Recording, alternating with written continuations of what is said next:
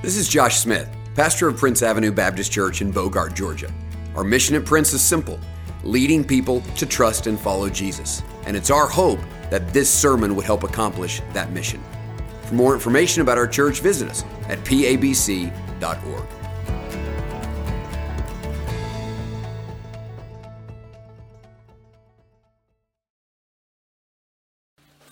Amen. Well, Happy New Year. Here we are again facing a new year, new opportunities, and I'm not talking about the national championship game next Monday night. New challenges. Yeah, don't clap yet. But we're facing a brand new year. And one of the things that I recognize as we face a new year is that we face a lot of uncertainty, don't we? Life is full of uncertainties. Life is full of unknowns. And it's been said that people fear what they don't understand and what they don't know and what they can't control. And there may be things that you're facing in your life even now. I've had conversations with people over the last few months, people that are dealing with uncertainty in their lives, uncertain health situations. And that may be you today. You might have a situation going on in your life or someone that you love and care about that's just uncertain in regard to health, or uncertain job situation. Just talking to someone yesterday about an uncertain job situation and trying to navigate through all of the uncertainty in regard to the future there. Maybe you're dealing with uncertainty in your finances. Maybe you're dealing with uncertainty in your marriage or in a relationship. The fact of the matter is, when we encounter uncertainty in our lives, we typically fear the worst, don't we? When we moved to Georgia back in the early 90s, our oldest son, Josh, was not quite 2 years old yet. And we had just moved here and we're getting settled, and he had gone back to visit his grandparents in Texas when we got a call. And it was Karen's mom on the other line saying, we've noticed something going on with Josh's eye. Would it be okay if we took him to the doctor to get it checked out? Not thinking anything of it. We're like, sure, no big deal. Well, the next day we got a phone call saying, listen, you need to get to Texas quickly because they found a tumor the size of a golf ball on his retina. Here we are in Georgia. Our 2-year-old son is in Texas with his grandparents, and they say that surgery is imminent and necessary, and we don't know what's going to happen. And I can just tell you, there was a wave of fear that came crashing over my heart during that time. I would love to tell you that, man, my heart was just full of faith. God's going to work. God's going to move. I believed that in my mind, but my emotions were telling me something completely different. There was tremendous fear. Now, by God's grace, God did allow him to get through the surgery, and he lost an eye, but he's 30 years old today and serving the Lord and actually uses that story for God's glory. So God worked through that situation. But the fact of the matter is, we tend to fear when circumstances that are uncertain come our way. Let me give you an example from Scripture. You don't have to turn there, but in Matthew chapter 14, we find the story of Jesus telling his disciples to get in a boat and go to the other side of the lake. Now, what Jesus knew that the disciples didn't is that he was getting ready to send them right into the middle of a storm, of a trial. Listen to what it says in verse 22. Immediately, he made his disciples get into the boat and go before him to the other side. And he went up on the mountainside to pray by himself. When evening came, he was there alone, but the boat by this time was a long way from the land, beaten by the waves, for the wind was against them. And in the fourth watch of the night, he came to them walking on the sea. But when the disciples saw him walking on the sea, they were terrified and said, "It is a ghost." And they cried out in fear. And immediately Jesus spoke to them and said, "Do not fear, take heart, it is I." And Peter answered him, "Lord, if it's you, command me to come to you on the water." And he said, "Come." So Peter got out of the boat and walked on water and came to Jesus. But when he saw the wind, he was afraid. And beginning to sink, he cried out, "Lord, save me." And immediately Jesus reached out his hand and took hold of him. "Oh, you of little faith, why did you doubt?" See, what we see from this encounter is that anytime our gaze shifts away from Jesus and his sovereignty and his control, and it gets onto our circumstances, we'll be filled with fear and anxiety. So let me ask you again, are you facing an uncertain situation in your life? All of us are, because we don't know anything that's certain ultimately, do we? But does that uncertainty feed fear and anxiety in you? Well, I've got good news for you today. I believe that God has a good word for us today. So in Psalm chapter 16, if you have your Bible, I want to invite you to turn there. Psalm chapter 16, we're going to read some really good news. Some news that we need to hear, some news that we need to be reminded about, so that as we face the uncertainties and the challenges and the trials of life, we understand who's in control. So let's look at this text together this morning. Preserve me, O God, for in you I take refuge. I say to the Lord, you are my Lord. I have no good apart from you. As for the saints in the land, they are the excellent ones, in whom is all my delight. The sorrows of those who run after another god shall multiply. Their drink offerings of blood I will not pour out, or take their names on my lips. The Lord is my chosen portion and my cup. You hold my lot. The lines have fallen for me in pleasant places. Indeed, I have a beautiful inheritance. I bless the Lord who gives me counsel in the night. Also, my heart instructs me. I have set the Lord always before me. Because he is at my right hand, I shall never be shaken. Therefore, my heart is glad and my whole being rejoices. My flesh also dwells secure. For you will not abandon my soul to Sheol, or let your Holy One see corruption. You make known to me the path of life. In your presence there is fullness of joy. At your right hand there are pleasures evermore. This morning I want us to see 4 really important truths that can allow us to get our eyes off of our circumstances and onto the Lord and give us what our hearts ultimately are longing for. The first thing I want us to see in this text is this, that only God can give the security that your heart longs for. Look back at verse 1 again. The psalmist says, preserve me, O God, for in you I take refuge. The NIV says it this way, keep me safe, my God. You see, we all have a need to feel safe and secure. Think about your children. When you go into a place with your kids, right, don't they always want to know where mommy and daddy are, right? Because we have that built within us to need to know that we're safe, to know that we are secure. But the fact of the matter is, the truth of the matter is that we all deal with insecurity on some level. In fact, I'm looking this morning at a lot of insecure people.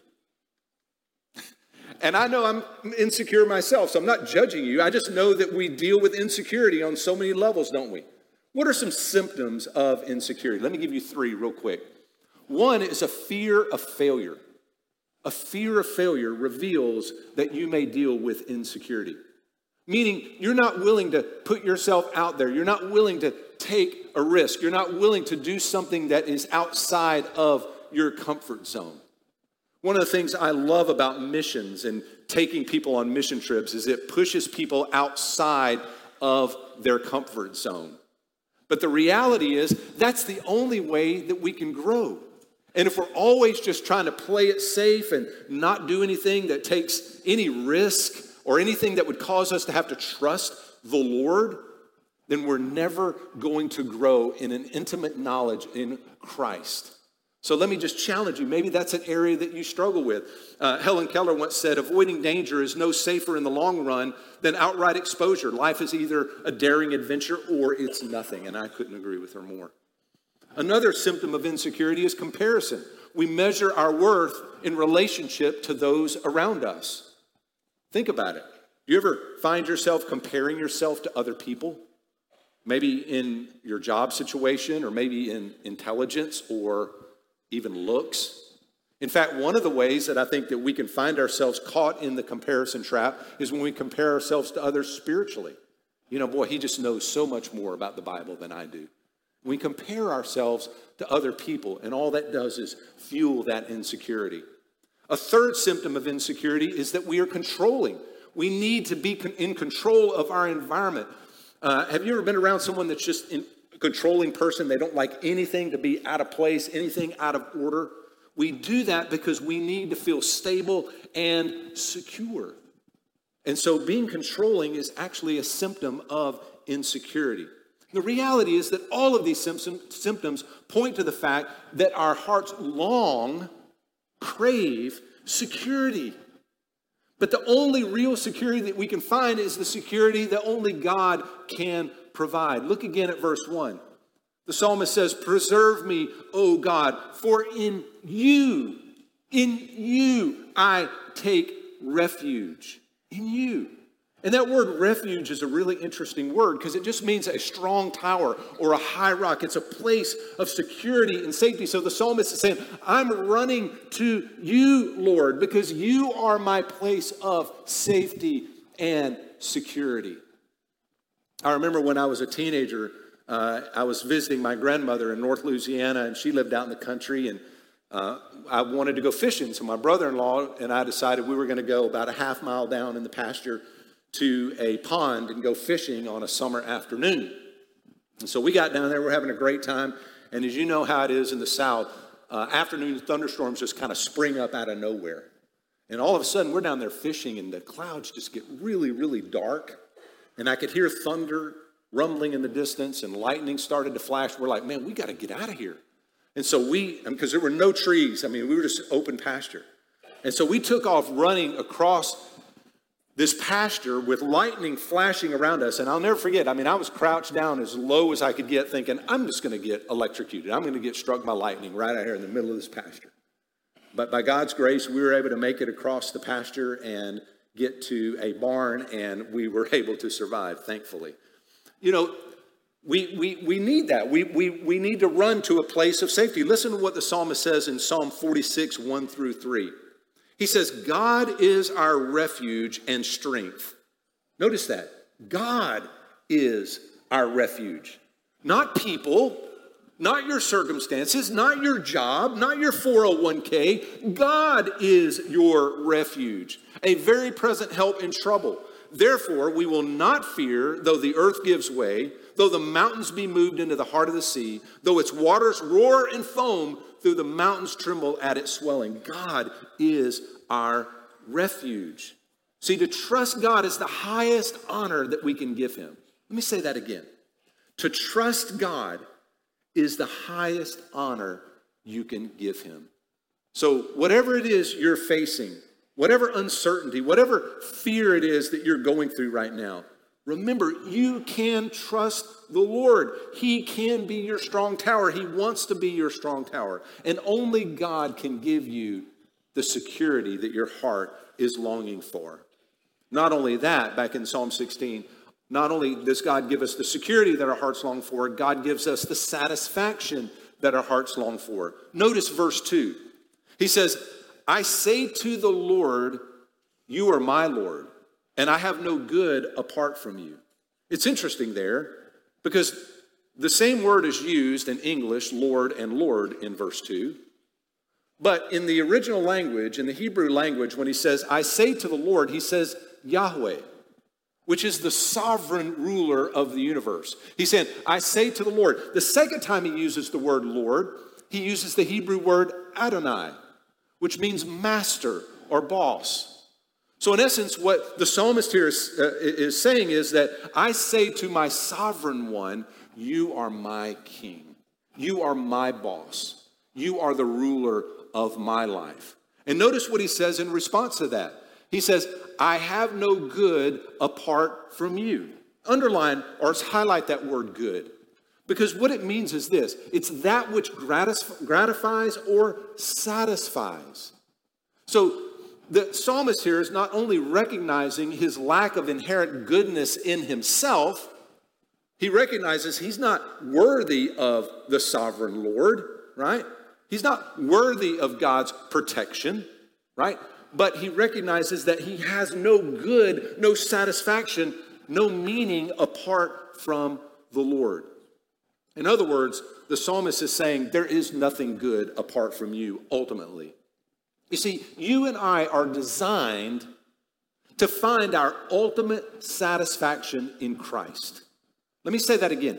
You are designed by God to find your ultimate satisfaction in Christ. In fact, it was St. Augustine that said it this way: you have made us for yourself, and our hearts are restless until they find their rest in you. What a profound truth. Our hearts truly are restless, meaning they're always craving something else. Have you ever noticed that? We always want more. We want more money. We want more pleasure. We want more satisfaction. We want more acceptance. We want more meaning. The problem is that no matter how hard or how fast we run after these things, they won't satisfy. Why? Because they can't satisfy. And the psalmist tells us why in verse 4. Look at verse 4. He says, the sorrows of those who run after another god shall multiply. In other words, these other gods are idols of the hearts that rob us of lasting and meaningful satisfaction in Christ. And so the psalmist here is saying that if you want to multiply your sorrows, if you want difficulty and pain in your life, then run after the idols of your heart. It's been said that our hearts truly are idol-making factories, and I think that's true. Because we're always looking for things, for people, for pleasure to satisfy us. So how do you know when something good in your life has become an idol in your heart? You ever thought about that? You know, we think, oh, I don't have idols. I don't worship, statues and stone figurines and those kinds of things. You don't have to, right? Because idols can be other people. Idols can be possessions. Idols can be affirmation. Idols can be any number of things that we fixate on, that we put our attention on other than Christ to give our lives satisfaction. So how do we know when we've done that? Well, author Tim Keller made this statement in his book, Counterfeit Gods. Listen to this. He says, one way requires that you look at your imagination. It's been said that your religion is what you do with your solitude. In other words, the true God of your heart is what your thoughts effortlessly go to when nothing else is demanding your attention. What do you enjoy daydreaming about? Do you develop potential scenarios about career advancement or material items such as a dream home or a relationship with a particular person? He goes on to say, one or two dreams don't indicate idolatry, but ask rather, what do you habitually think about to get joy and comfort in the privacy of your heart? Meaning, what is it that we focus on, that we think, man, if I just had this, then I would be satisfied. If I just had a relationship with that person, if I just had a little bit more money, if I just had a little bit nicer house, if I just drove a little bit nicer, then. And it doesn't work that way because we are never going to be satisfied by running after idols. When we do recognize those idols in our hearts, listen, we just need to repent. We just need to recognize that, yes, my heart is prone to idolatry. Every single one of us is prone to idolatry. When we see those idols begin to creep up and we begin to find that we're running after those things for satisfaction more than we're running to Christ, repent. And repentance is simply meaning that we're not just turning away from that thing, but we're turning to Christ. Meaning that we are finding greater satisfaction in Christ than we are other things. It's been said that the more you make Jesus the treasure of your heart, the less room there will be in your life for idols. And that's so true. The more Jesus becomes your focus, the more Jesus becomes your treasure, the less appeal those idols will have in your life. So only God can give you the satisfaction that your heart longs for. The third truth is this: only God can truly supply our needs. Look at verses 5 and 6 back in Psalm 16 once again. He says, "The Lord is my chosen portion and my cup. You hold my lot. The lines have fallen for me in pleasant places. Indeed, I have a beautiful inheritance." Notice the words that are used to describe all that we have been given, okay? He uses words like portion and cup and lot and lines and inheritance. What does all that mean? Cup and lot. I mean, that may not mean anything to you, but to a Jewish person, it meant a lot. Because when God promised his people, Israel, the promised land, one of the things that he promised them is that each tribe would get a certain amount of land as an inheritance. Okay? And even within those tribes and families, that land would be subdivided, and the firstborn son would actually get a double portion of land. And so the inheritance of land, the giving of land in Old Testament times, meant that the blessing and provision and favor of God was upon a person's life. So it's of much significance, though, that all of the tribes of Israel were given allotments of land except for one. There was one tribe that was not given an allotment of land, and that was the Levite tribe. Those were the priests. Why weren't they given an allotment of land? Well, Numbers chapter 18 and verse 20 tells us exactly why. Listen to what it says here.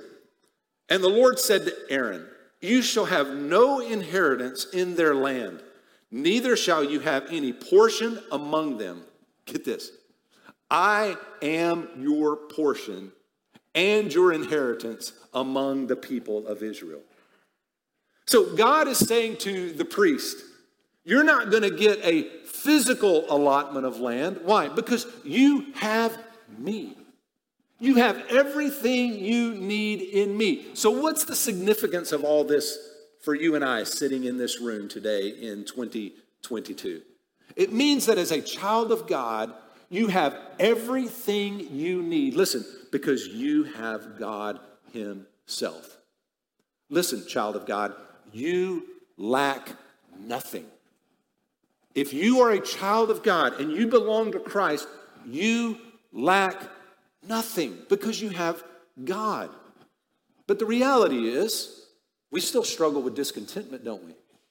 We find that kind of boiling up in our hearts from time to time, that sense of discontentment. In fact, we see it probably more this time of year than we do maybe at any other time of year. We spend too much, we eat and drink too much, we're lonelier than ever. It was the author C.S. Lewis that wrote the book, The Screwtape Letters. And maybe some of you have read that, but the book is about a demon, Screwtape, who is training his demon apprentice, Wormwood. And he teaches Wormwood to distract Christians with a particular state of mind called Christianity and. Christianity and. Meaning, yes, you have a relationship with Jesus. Yes, your sins are forgiven. Yes, you're going to heaven when you die. But you need more. You need more for your satisfaction, for your pleasure. And so we get caught in this Christianity and, like if we just have a little bit more, then we should be satisfied. The great English pastor Charles Haddon Spurgeon once said, you say if you had a little bit more, then I should be very satisfied. He said, you make a mistake. If you are not content with what you have, you would not be satisfied if it were doubled. That's so true. We need to be reminded today that Jesus is not simply enough for us. He's more than enough. Listen to this. In fact, you might just want to turn there. 2 Corinthians 9:8. 2 Corinthians 9:8. This is so, so powerful. Listen to what God says to you today, child of God. I believe God wants you to hear this. And God is able to bless you abundantly. God is able to bless you abundantly. We want to run after all these things, Christianity and, but Paul's reminding us that God wants to bless you abundantly so that in all things, at all times, having all you need, you will abound in every good work. You need to hear that today. I need to hear that today. All things, at all times, having all you need, you will abound in every good work. Let me ask you, do you believe that? Do you really believe that God wants to bless you? Do you really believe that God wants to supply abundance to you? He does. He does. We need to ask God for the faith to really believe it and walk in that. He has supplied us everything that we need in Christ. So only God can give us the security our hearts long for, the satisfaction our hearts long for, the supply our hearts long for. But there's one more thing I want us to see in this text. Only God can truly sustain. Only God can truly sustain. Look back at Psalm 16 once again, beginning in verse 8. He says some very important things here at the end of this psalm that I think we need to hear today. He says, I've set the Lord always before me, because he is at my right hand, I shall not be shaken. Therefore my heart is glad, and my whole being rejoices. My flesh also dwells secure, for you will not abandon my soul to Sheol, or let your Holy One see corruption. You make known to me the path of life, and in your presence there is fullness of joy. At your right hand are pleasures forevermore. Notice the posture of the psalmist here. Notice the posture of joy that is expressed.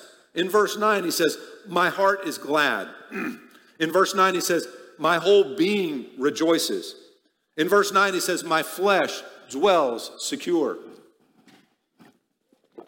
In verse 11, he says, there are pleasures in your presence forevermore.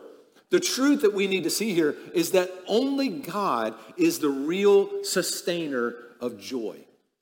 And can I just tell you this? That's what you're looking for. When you're running after other things, your heart's just looking for joy. It's craving joy, right? So what is joy? What is true biblical joy? The Hebrew word for joy means an attitude of happiness, gladness, and delight. Does that describe your walk?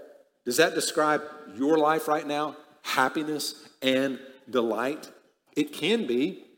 It can be. But true joy, listen, is a response of our hearts and our lives to truth and not to our circumstances. Meaning that the more I understand what is true, and I anchor my heart to what God says is true, my heart will respond with joy. As long as I'm looking at circumstances, as long as I'm looking at the fears and uncertainty in my life, I'm going to be unsettled. But the moment I keep my heart anchored in the truth of God, I can experience real joy from God. So notice the truth here in these latter verses that bring us joy. The first thing is this: God has given us abundant life. Look at verse 11. He says, the path of life. You've made known to me the path of life. What is the path of life? It's referring to life that is full, life that is free, and life that is abundant. Jesus said it this way: I have come that you might have life and have it to the full. Jesus wants us to experience abundant life. He doesn't want us just to experience life, but life to the full. Not only that, God's given us eternal life. He says in verse 11, at your right hand are pleasures forevermore. Meaning that if you and I know Christ, not only do we get to enjoy him right now and have the fullness of joy with him right now as we live in this world, in this life, but we get to enjoy the presence of God forever and ever and ever. So let me ask you, do you know him today? Is this your experience with the Lord? God wants it to be. Listen, you don't have to live a life full of fear and uncertainty and anxiety, weighed down day in and day out. God has so much more for you and me. And the way we do this, look at verse 8. I want to close with this, verse 8 in Psalm 16. He says, I have set the Lord always before me, because he is at my right hand, I shall not be shaken. You know what the psalmist is saying right there? My gaze is fixed on Christ. My gaze, my focus, my heart is fixed on Christ.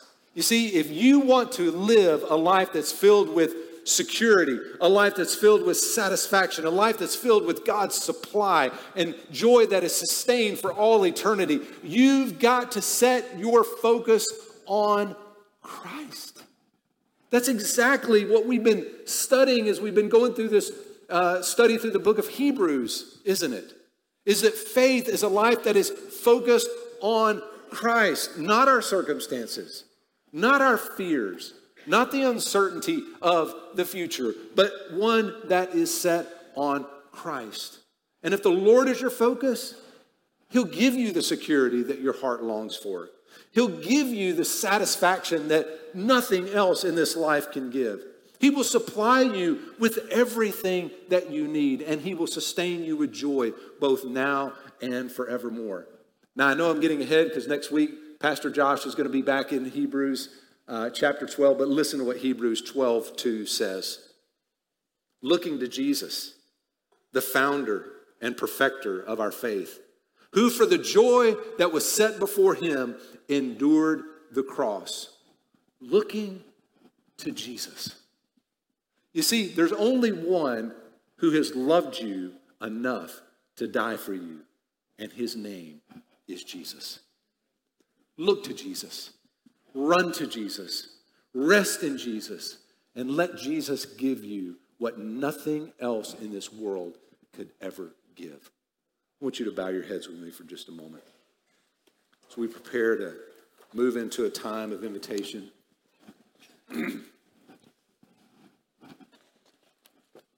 I believe with all of my heart God wanted me to speak this word to you today.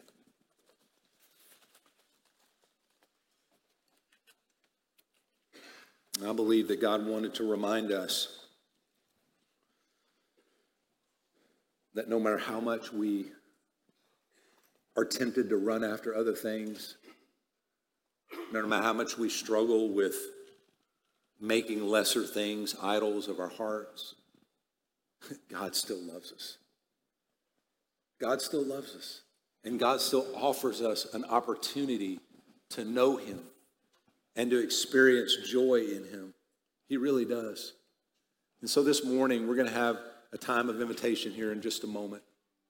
And we'll have pastors and counselors up here at the front that you can come and pray with. You might just want to come and get on your knees here at the altar. And just confess, Lord, I've been running after other things. I've been running after other idols. And I just want to come before you today because I know you're the only one that can give the satisfaction that my heart longs for. So can I just plead with you today? Put your focus on Jesus. Set your gaze on Him. Because every time we take our focus off of Jesus, what happened to Peter is what happens to us. We start to sink. We start to be filled with fear. We start to doubt. We start to go off course. But when we get our eyes on Jesus, He gives us the security and the satisfaction and the supply that our hearts desperately, desperately. Thanks so much for taking the time to listen to this sermon. May you trust and follow Jesus more and lead others to do the same. For more information, visit us at pabc.org.